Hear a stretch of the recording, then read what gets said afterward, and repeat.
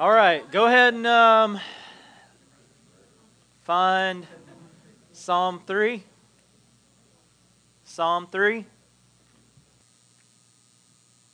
I think sometimes we just forget that we're just normal people that gather to worship a great God. Um,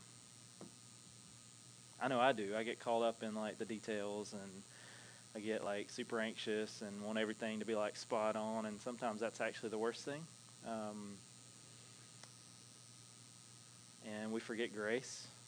I do. Um, which is pretty ironic because this sermon today has a lot to do with that and trusting. If you're looking at your bulletin, which I didn't hand out, so you probably are not, there's another thing. But yeah, so this sermon is actually titled Absolute Trust, which you didn't know before because you don't have a bulletin in your hand. And the point of absolute trust is just simply trusting in the Lord, trusting in God being a sovereign God. And in being a sovereign God, He is sovereign. And we talk about Romans 8 a lot, and we talk about trusting God, but so often we do it by name only.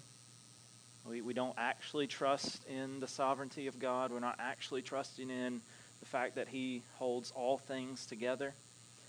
I know I do in my life. And the reason I say it's ironic is because yesterday I was cutting grass up here, and I was cutting grass at home, and I like to listen to books when I'm writing, the nerddom never ends. So I was listening to it. I started a new book called Reset. And the gist of the book is really just reminding ourselves that God is gracious and that all of our life should be fueled by grace. Our churches should be fueled by grace. And I know in my life, I say that I believe in the sovereignty of God, and I say that I'm leaning into the graciousness of God, but practically I don't actually do those things. So it's one thing to say it, it's another thing to actually do it. And sometimes the do actually shows our belief more than the saying. And so, I started listening yesterday, and I was just wrecked by doing that. And then all I could think was like, this whole sermon has everything to do with that. I wish I'd have listened to it before I wrote the sermon, but I wasn't going to go back and rewrite the sermon. Yeah. And so I pretty much just told myself that I wouldn't let those things bother me this morning. That we would be relaxed and we need to be a place of grace. And you've probably heard the saying, as goes the leader, so goes the people. And if I'm not leaning truly into the grace of God, and if I'm not living under the grace of God, then it doesn't matter how much I say we should do those things, then nobody's going to follow me to do those things. So hopefully today is the beginning of a new day. Yeah. And to not take things quite so seriously. But yeah. And all that actually has a lot to do with where we're going to be today in Psalm 3. Romans 8 is one of my favorite passages, if not my favorite passages in all of Scripture. To know that God is working all things for good. But again, practically, I don't necessarily believe that every day of my life, I guess. I get really down. I let things bother me that shouldn't bother me. I get way too uptight about things. And the reality is that every one of us, and when I say us, I'm namely speaking to those who have trusted in Jesus. I'm speaking to the Christian right now. Every Christian will face storms in life. We will face trials, and we will want to ask God why. We will want to question God. We'll want to argue with God, and we'll want to blame God. But ultimately, what that does is it shows us our lack of belief in who God is. And Psalm 3 is really a picture of that. And just to give you a brief overview of what it's about, you notice right up front it says a psalm of David when he fled from Absalom, his son. You can go to 2 Samuel 15 through 18, and you can get the whole scope of what's taking place. But basically, David is this powerful king who is losing followers because there's a coup rising with his son Absalom. His son's rising to take his place, and not in a good way. And David is fleeing. He's fleeing for his life. He's running. But yet, in a moment of absolute trust, he calls out to God, the one sure thing he has in his life, the one thing that he can truly rely on. I mean, God, we talked about this last week, but God had made the promise to David that the throne would last forever, and David might not have fully understood what exactly that meant, but right now he knows that it looks like his kingdom is probably on the way out. His life is fleeting because his son is trying to kill him. But David's not necessarily concerned. And he turns to God and he calls out to God. And here's the main idea where we're going to be today is that when you face storms in life, turn to God in absolute trust. I'm going to read Psalm 3 and I want to pray for us, and then we'll kind of unpack it a little bit together. Psalm 3, starting in verse 1. A psalm of David when he fled from Absalom, his son. O Lord, how many are my foes? Many are rising against me. Many are saying of my soul, there is no salvation for him in God. Selah. But you, O Lord, are a shield about me, my glory and the lifter of my head. I cried aloud to the Lord, and he answered me from his holy hill. Selah. I lay down and I slept. I woke again, for the Lord sustained me. I will not be afraid of many thousands of people who have set themselves against me all around.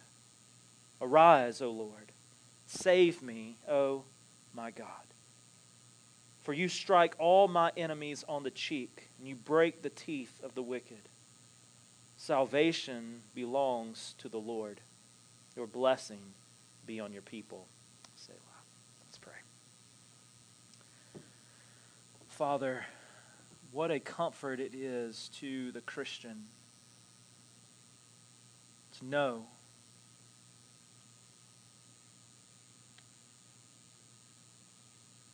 that you are who you say you are.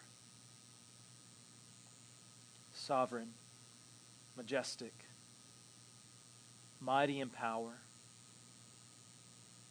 author, perfecter, creator, sustainer.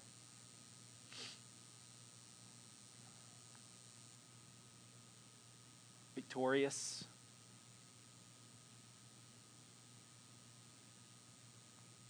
And loving, gracious, merciful. And we know, or at least I hope we do, that when we follow you, we will face difficult days. That's not to say you're absent.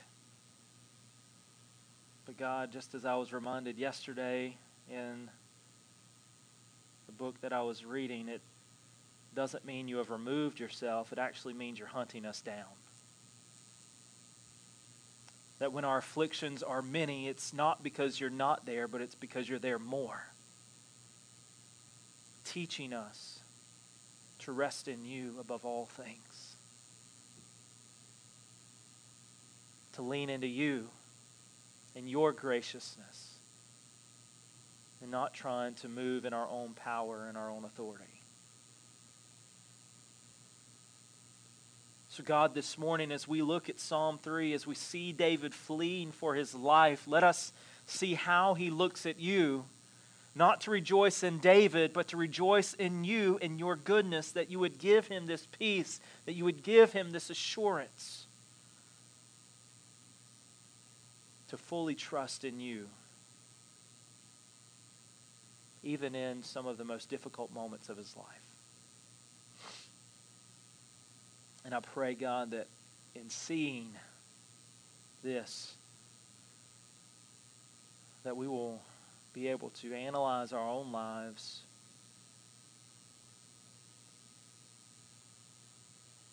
and find our trust in you and you alone.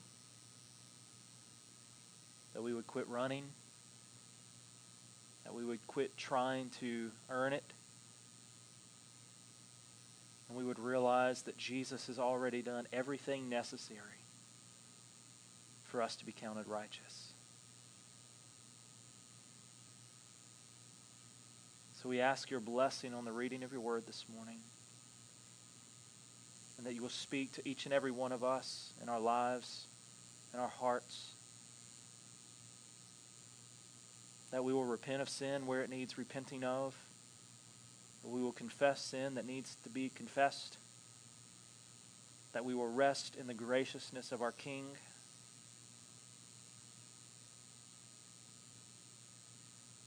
and that we will rejoice in the saving work of Christ.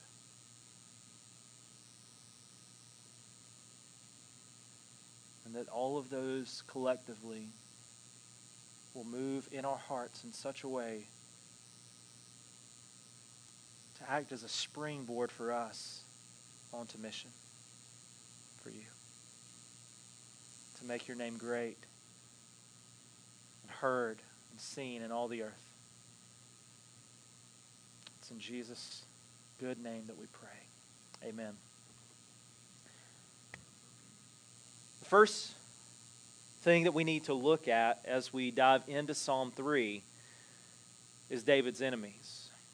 Again, Psalm 3, verse 1 and 2, O Lord, how many are my foes? Many are rising against me.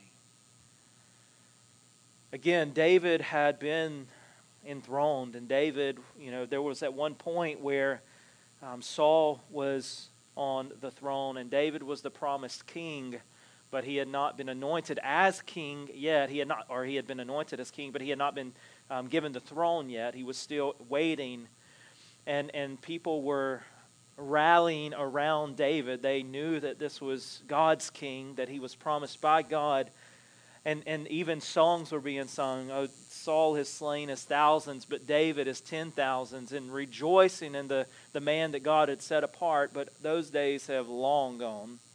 And now this coup is rising up against him, led by his son Absalom, and he's losing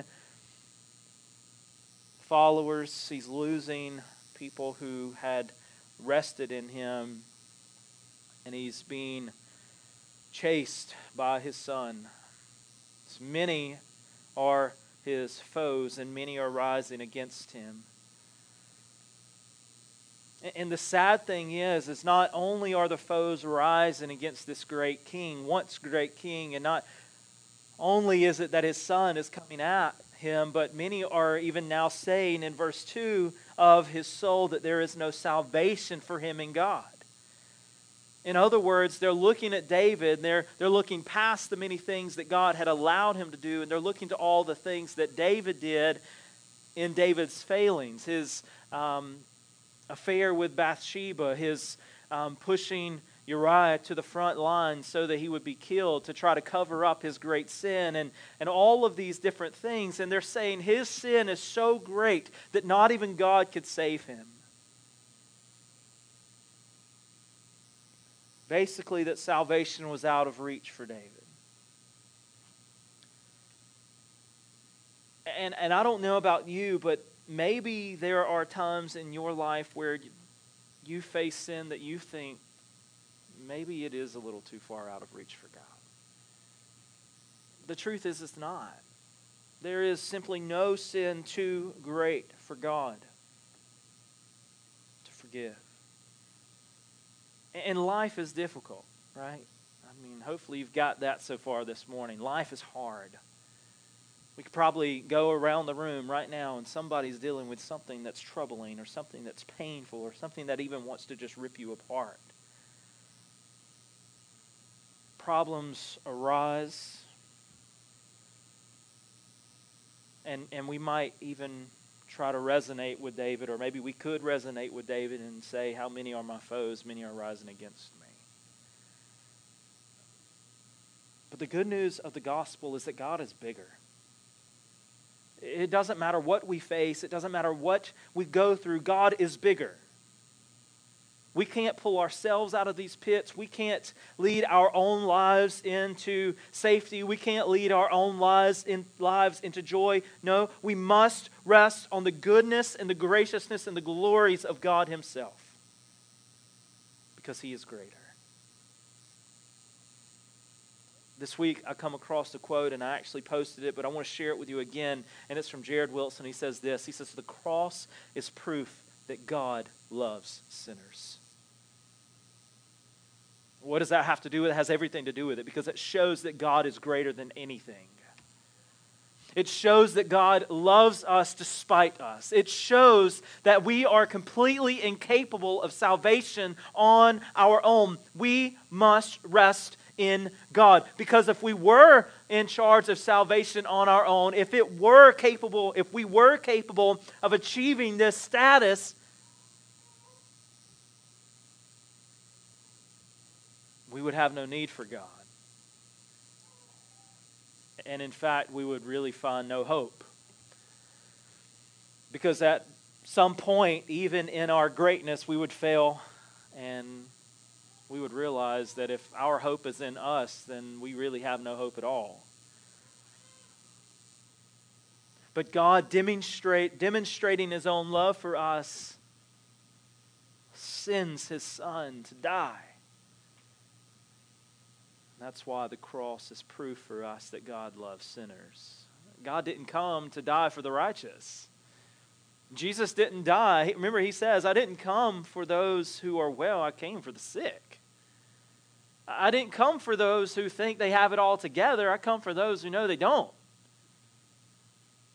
Because the reality is if we do have it all together, if we think we have it all together, we don't have a need for God. So we must be made low to be brought up. But David's enemies are rising against him, and people all around him are saying, you have no hope and your sins are too great, even for your God. He might have delivered you against against Goliath. He might have delivered you from the bear. He might have delivered you from the lion. He might have delivered you from all these things, but not anymore. But notice David's refuge in how he responds. The beginning of verse 3 says, but you, O Lord, are a shield about me. In the midst of chaos, in the midst of everything falling apart, David doesn't go into a slump. He actually looks to God as a shield. Now, this isn't as big in our day, but obviously soldiers in history would use shields as an extra arm of defense to protect them from all sorts of attacks. If somebody was coming at them with a sword, they could throw a shield to block it. If somebody throws a spear, they could block it. If arrows are being shot, they can block them.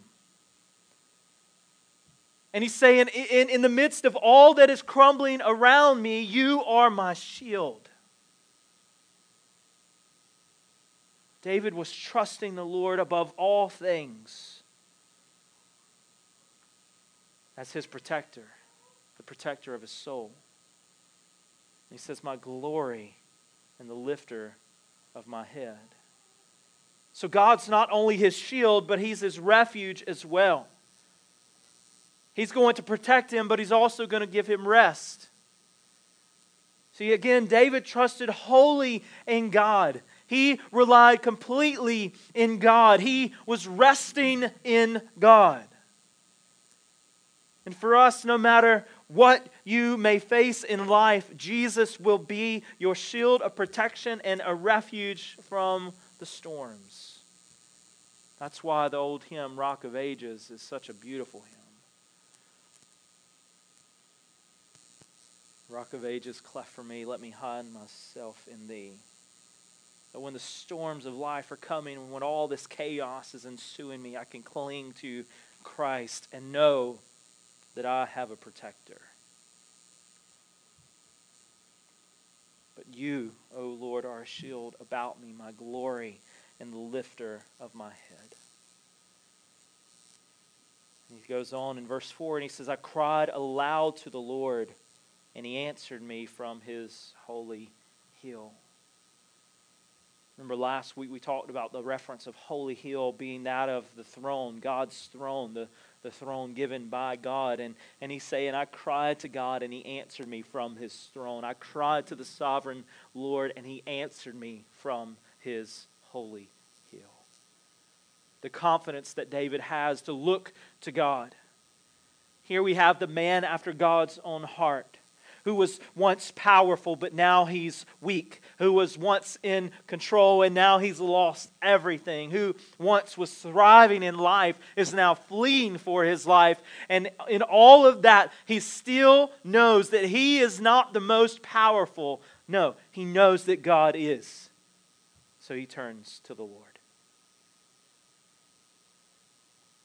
How many are my foes? How many are rising against me? But you, O Lord, are a shield, my glory, and the lifter of my head. I cried aloud to the Lord, and he answered me from his holy hill.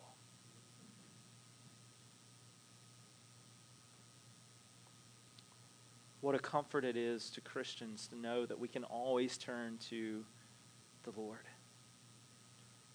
And not only can we, but we should.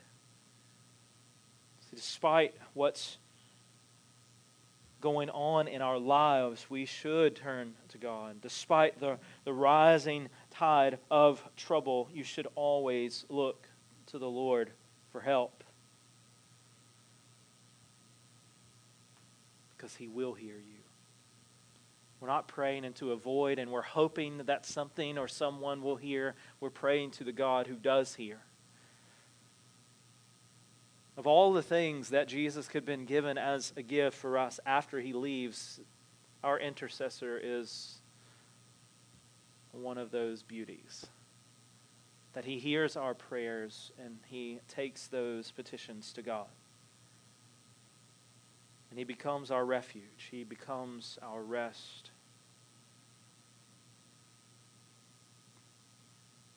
So let me ask you this. Are we trusting in Him as a place of refuge?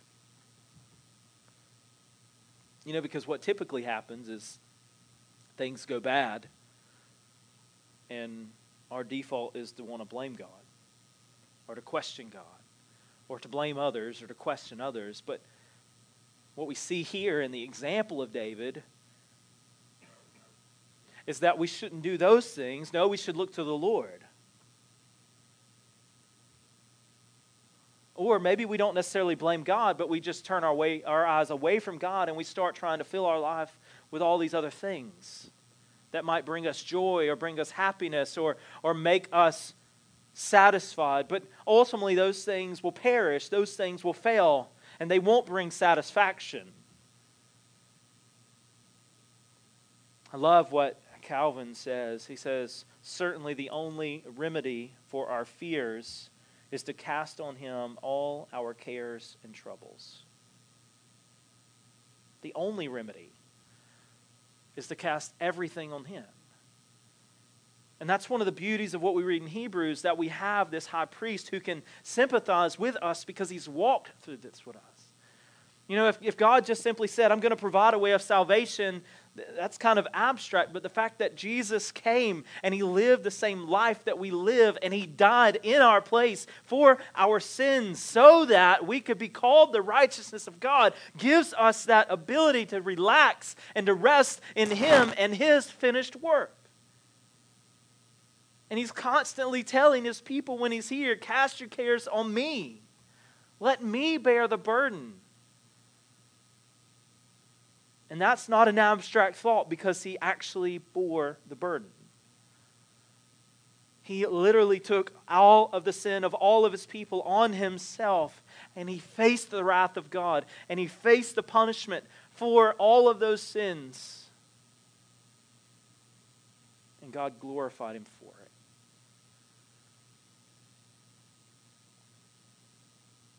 So when Calvin says that certainly the only remedy for our fears is to cast on him all of our cares and troubles, there is absolute truth in that.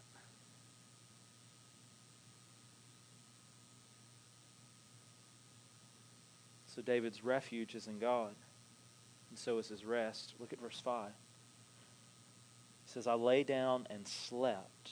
I woke again, for the Lord sustained me. Now, how many of us, when we face like terrible situations, I'm not talking like little stresses, but I mean little stresses do it too, but I'm talking like a big deal. How many of us go home and sleep? Nobody, probably, because what happens is we get anxious, and more than likely we actually do the opposite, and we stay awake. We can't sleep because our mind is churning, and we don't know how to rest, and we can't. But David, in the midst of fleeing for his life, lays down and sleeps.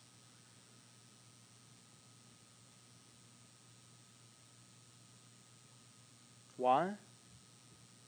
He's resting in God.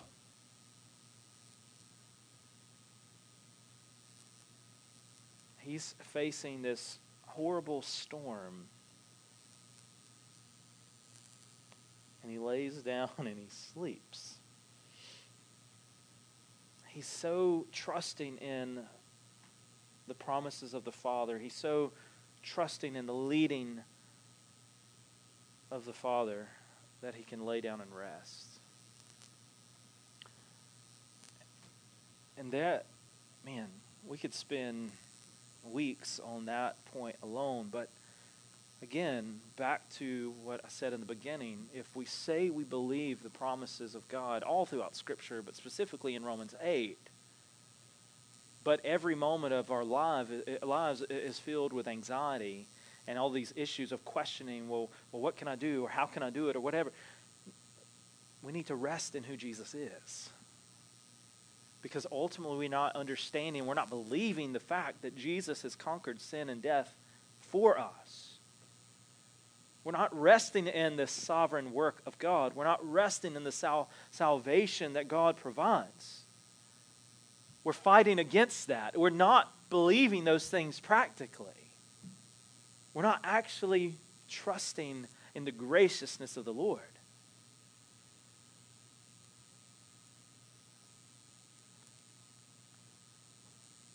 Because if we did, we might chill a little bit more in a good way. To be able to say, Romans 8, that I know God is working all things together for good, and that we would actually believe it. Again, it's easy to say it, right? Especially when we quote it like every week. It's easy to say it. It's another thing to believe it. To not get so uptight, to not get so bent out of shape when things aren't going our way because our plans are failing. But to rest in who God is. To rest in the work of Christ.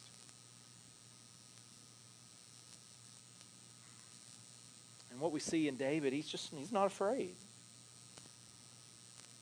I lay down and I slept, and guess what? I woke up again, and the Lord has sustained me. He goes on in verse 6, I will not be afraid of many thousands of people who have set themselves against me all around.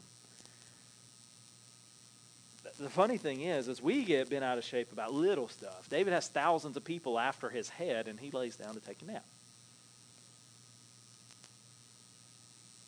But you see the reflection in our lives of how we should be responding to who God is. That our rest should be in Him.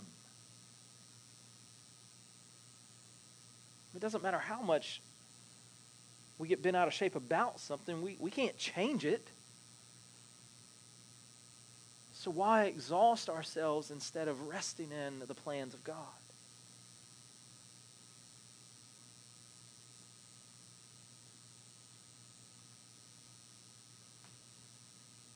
David's seeking the Lord.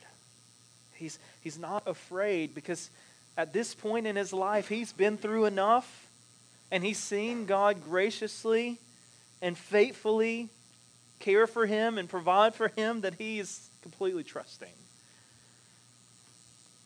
And at this point, he probably understands that even if he loses his life, he's gained.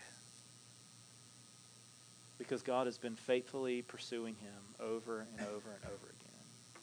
I mentioned the book that I started yesterday, and the guy writing the book, part of the reason he wrote the book is because he had to experience settling down and resting in God the hard way. Apparently he was a very active person, a pretty outstretched ministry. He was a pastor, but he was an author, and he traveled and did a lot of speaking. And he said that one day he was in his recliner, and he was actually in his recliner to make a plan of how he could kind of reset over the next several weeks.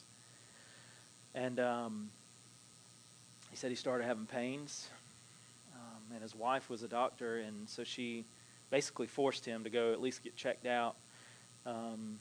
Long story short, he wound up with multiple blood clots in his lungs. And he said, and here I am, hypothetically making plans on how I could rest and recharge when God actually made me do it. And he was not angry at God for that. He was actually rejoicing that God did that. He was, angry that he let himself fall into that, but he was rejoicing that God hunted him down. And how often do we actually do the opposite, where those things happen and we get frustrated or we get questioning because what is God doing that's not allowing me to do? Like I'm not able to travel. I can't preach, and these people, we get caught up in the desperation of the gospel that we forget the goodness of the gospel. And he's saying it was so good because God was hunting me down and it made me lay on my back, or I possibly would have died. He said, so God made me rest. God made me rely on grace again and believe grace again.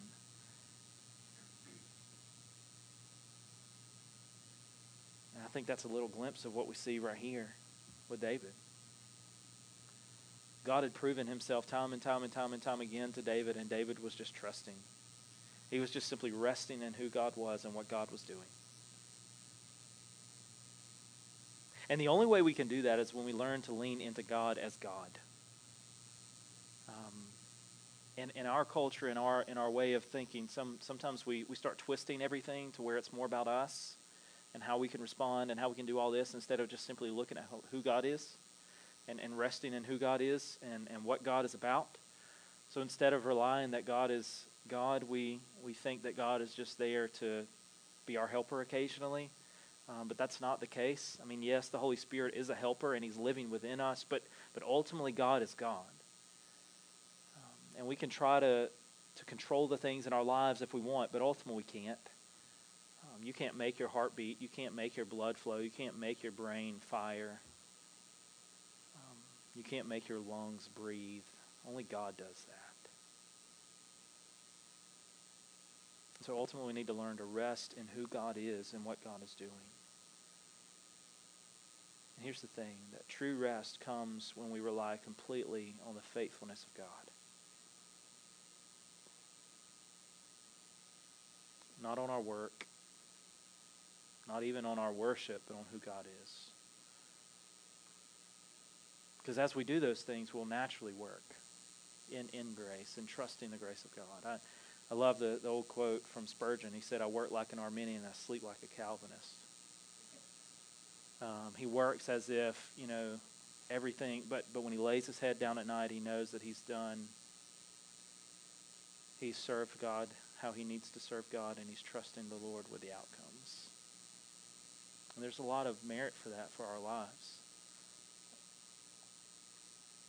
I think sometimes we get caught on one side or the other, where we work, and we lay down at night thinking we didn't do enough, or we don't do anything, laying down our head at night and be like, well, God's got it anyway.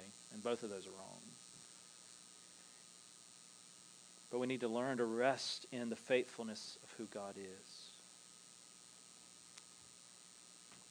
Moving on, look at David's prayer, verse 7. He says, "Arise, O Lord, save me, O my God." Again, David had seen God prove himself time and time and time again. And his prayer shows this. His prayer reveals his rest and his trust in God. See, because David was sure of who God was. He was satisfied in who God was. He was trusting in what God could do. David's prayer was for God to deliver him. That's the gist of it. His prayer was that God would save him. And the thing that I think we often do is we overlook the reality that he did rest, which means in his prayer of deliverance, he was trusting the outcome to God, regardless of what it was. Because this is how most of us do things, right? We face these situations and we pray to God to remove the situation or save us from the situation, but then we go to bed completely full of anxiety about it. Or every moment of every day we're torn and we're fighting this battle of absolute trust. And we're not actually trusting. We say we want God to save us, but we haven't trusted God with the outcome of it. Because if we've ultimately trusted in God, we will basically say, whatever your will is. That's why Jesus says, your will be done, not mine. And so David at this point is basically, he's praying for deliverance, but he's obviously resting in it. So he's trusting that if you save me from it, praise be to you, but if you don't, praise be to you. Because if we're truly children of God, and if we have truly trusted in the saving work of God, and we've given our lives to Him, then if all the situations in the world continue to weigh us down, and even if they take our lives, then we can echo what Paul says, "For me to live is Christ, but to die is gain."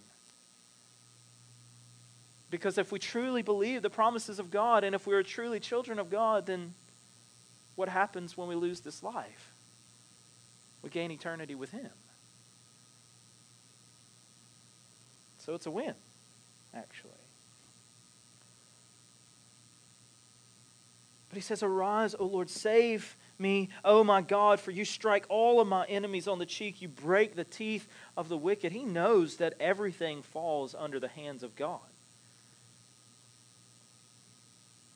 One of the most popular psalms is in Psalm 46, and the popular verse is, "Be still and know that I'm God." But when you see the situation around it, you have all of these things happening, and ultimately it was like, but God can just wipe those things out with a thought.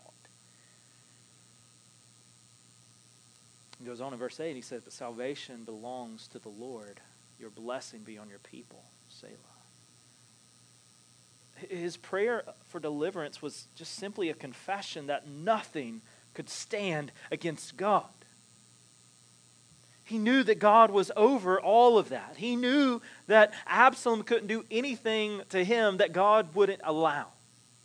And he trusted God to lead. He trusted God to guide. He trusted God to deliver him regardless of whether it was deliver him in this life or deliver him into eternity. He trusted absolutely in God.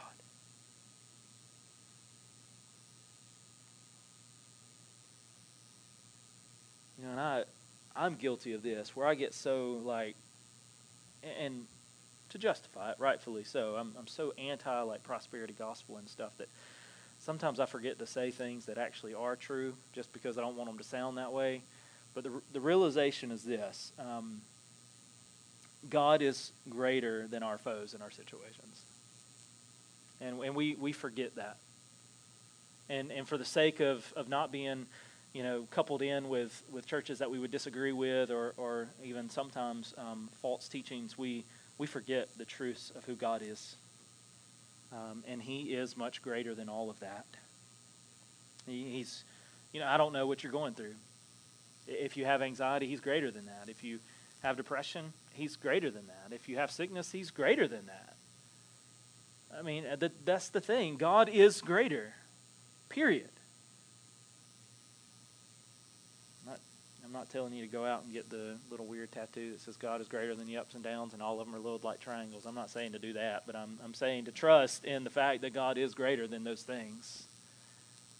And so I can confidently stand here today and tell you, I don't care what you're going through, God is greater than it. He is. Trust in Him and rest in Him.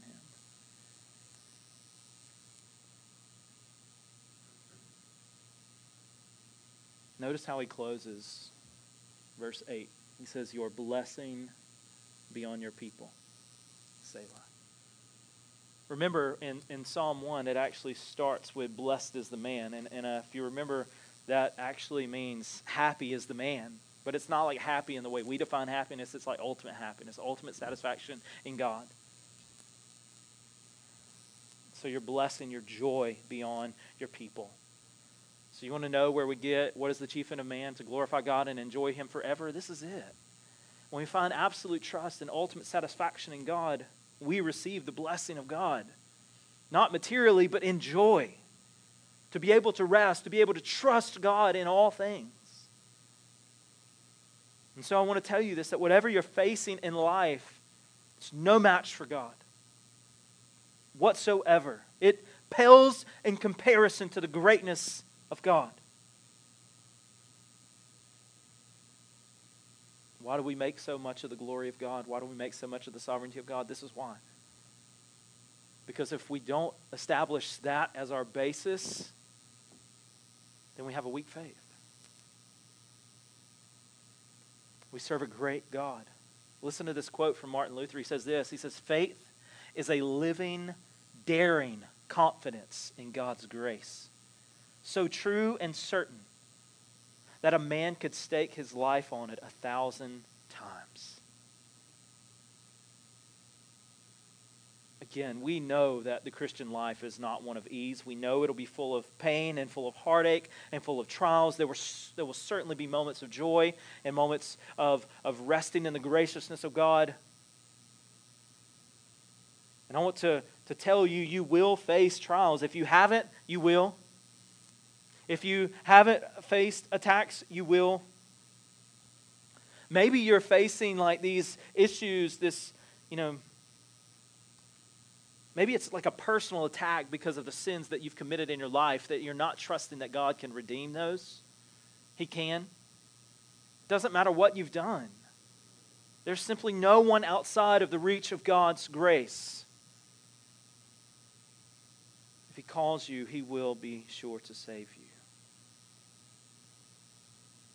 But whatever the case may be, again, I want you to trust this, that when Paul writes in Romans 8 that God works all things together for good, He is. All things. When sickness comes, God's working it for good. When you lose your job, God's working it for good. When you lose a family member, God's working it for good. And it might be hard to see past the film of pain and the film of sorrow and the film of sin, but it's not hard for God. And that's the beauty of the gospel. That God knows and God loves anyway. And that Jesus comes to fight our greatest battle for us. The battle of sin. That Jesus comes to take our sin on Himself, to be destroyed by the wrath of God so that we could be counted righteous. That's the beauty of the gospel. That's the good news. How do we have absolute trust in God? Because Jesus died. I love the passage says, but more than that, who was raised. It's not just the death, it's the resurrection too that makes the gospel glorious. So ultimately the question for us is, are we trusting in Him? Let's pray. Father, I don't know where everyone in this room is at. I don't know what everyone's going through. I don't know the pain that they may be facing. I don't know the internal struggles they may be in the midst of battling, but God, you do. And maybe there are folks here that aren't going through any of that, and they're like, I don't even understand, but we know they will. So I'm praying that when they do, they know that they can trust in you. So God, I pray that you move our hearts to a place of absolute trust. To trust in your goodness, to rest in your grace, and to reflect your glory. So that we may receive joy.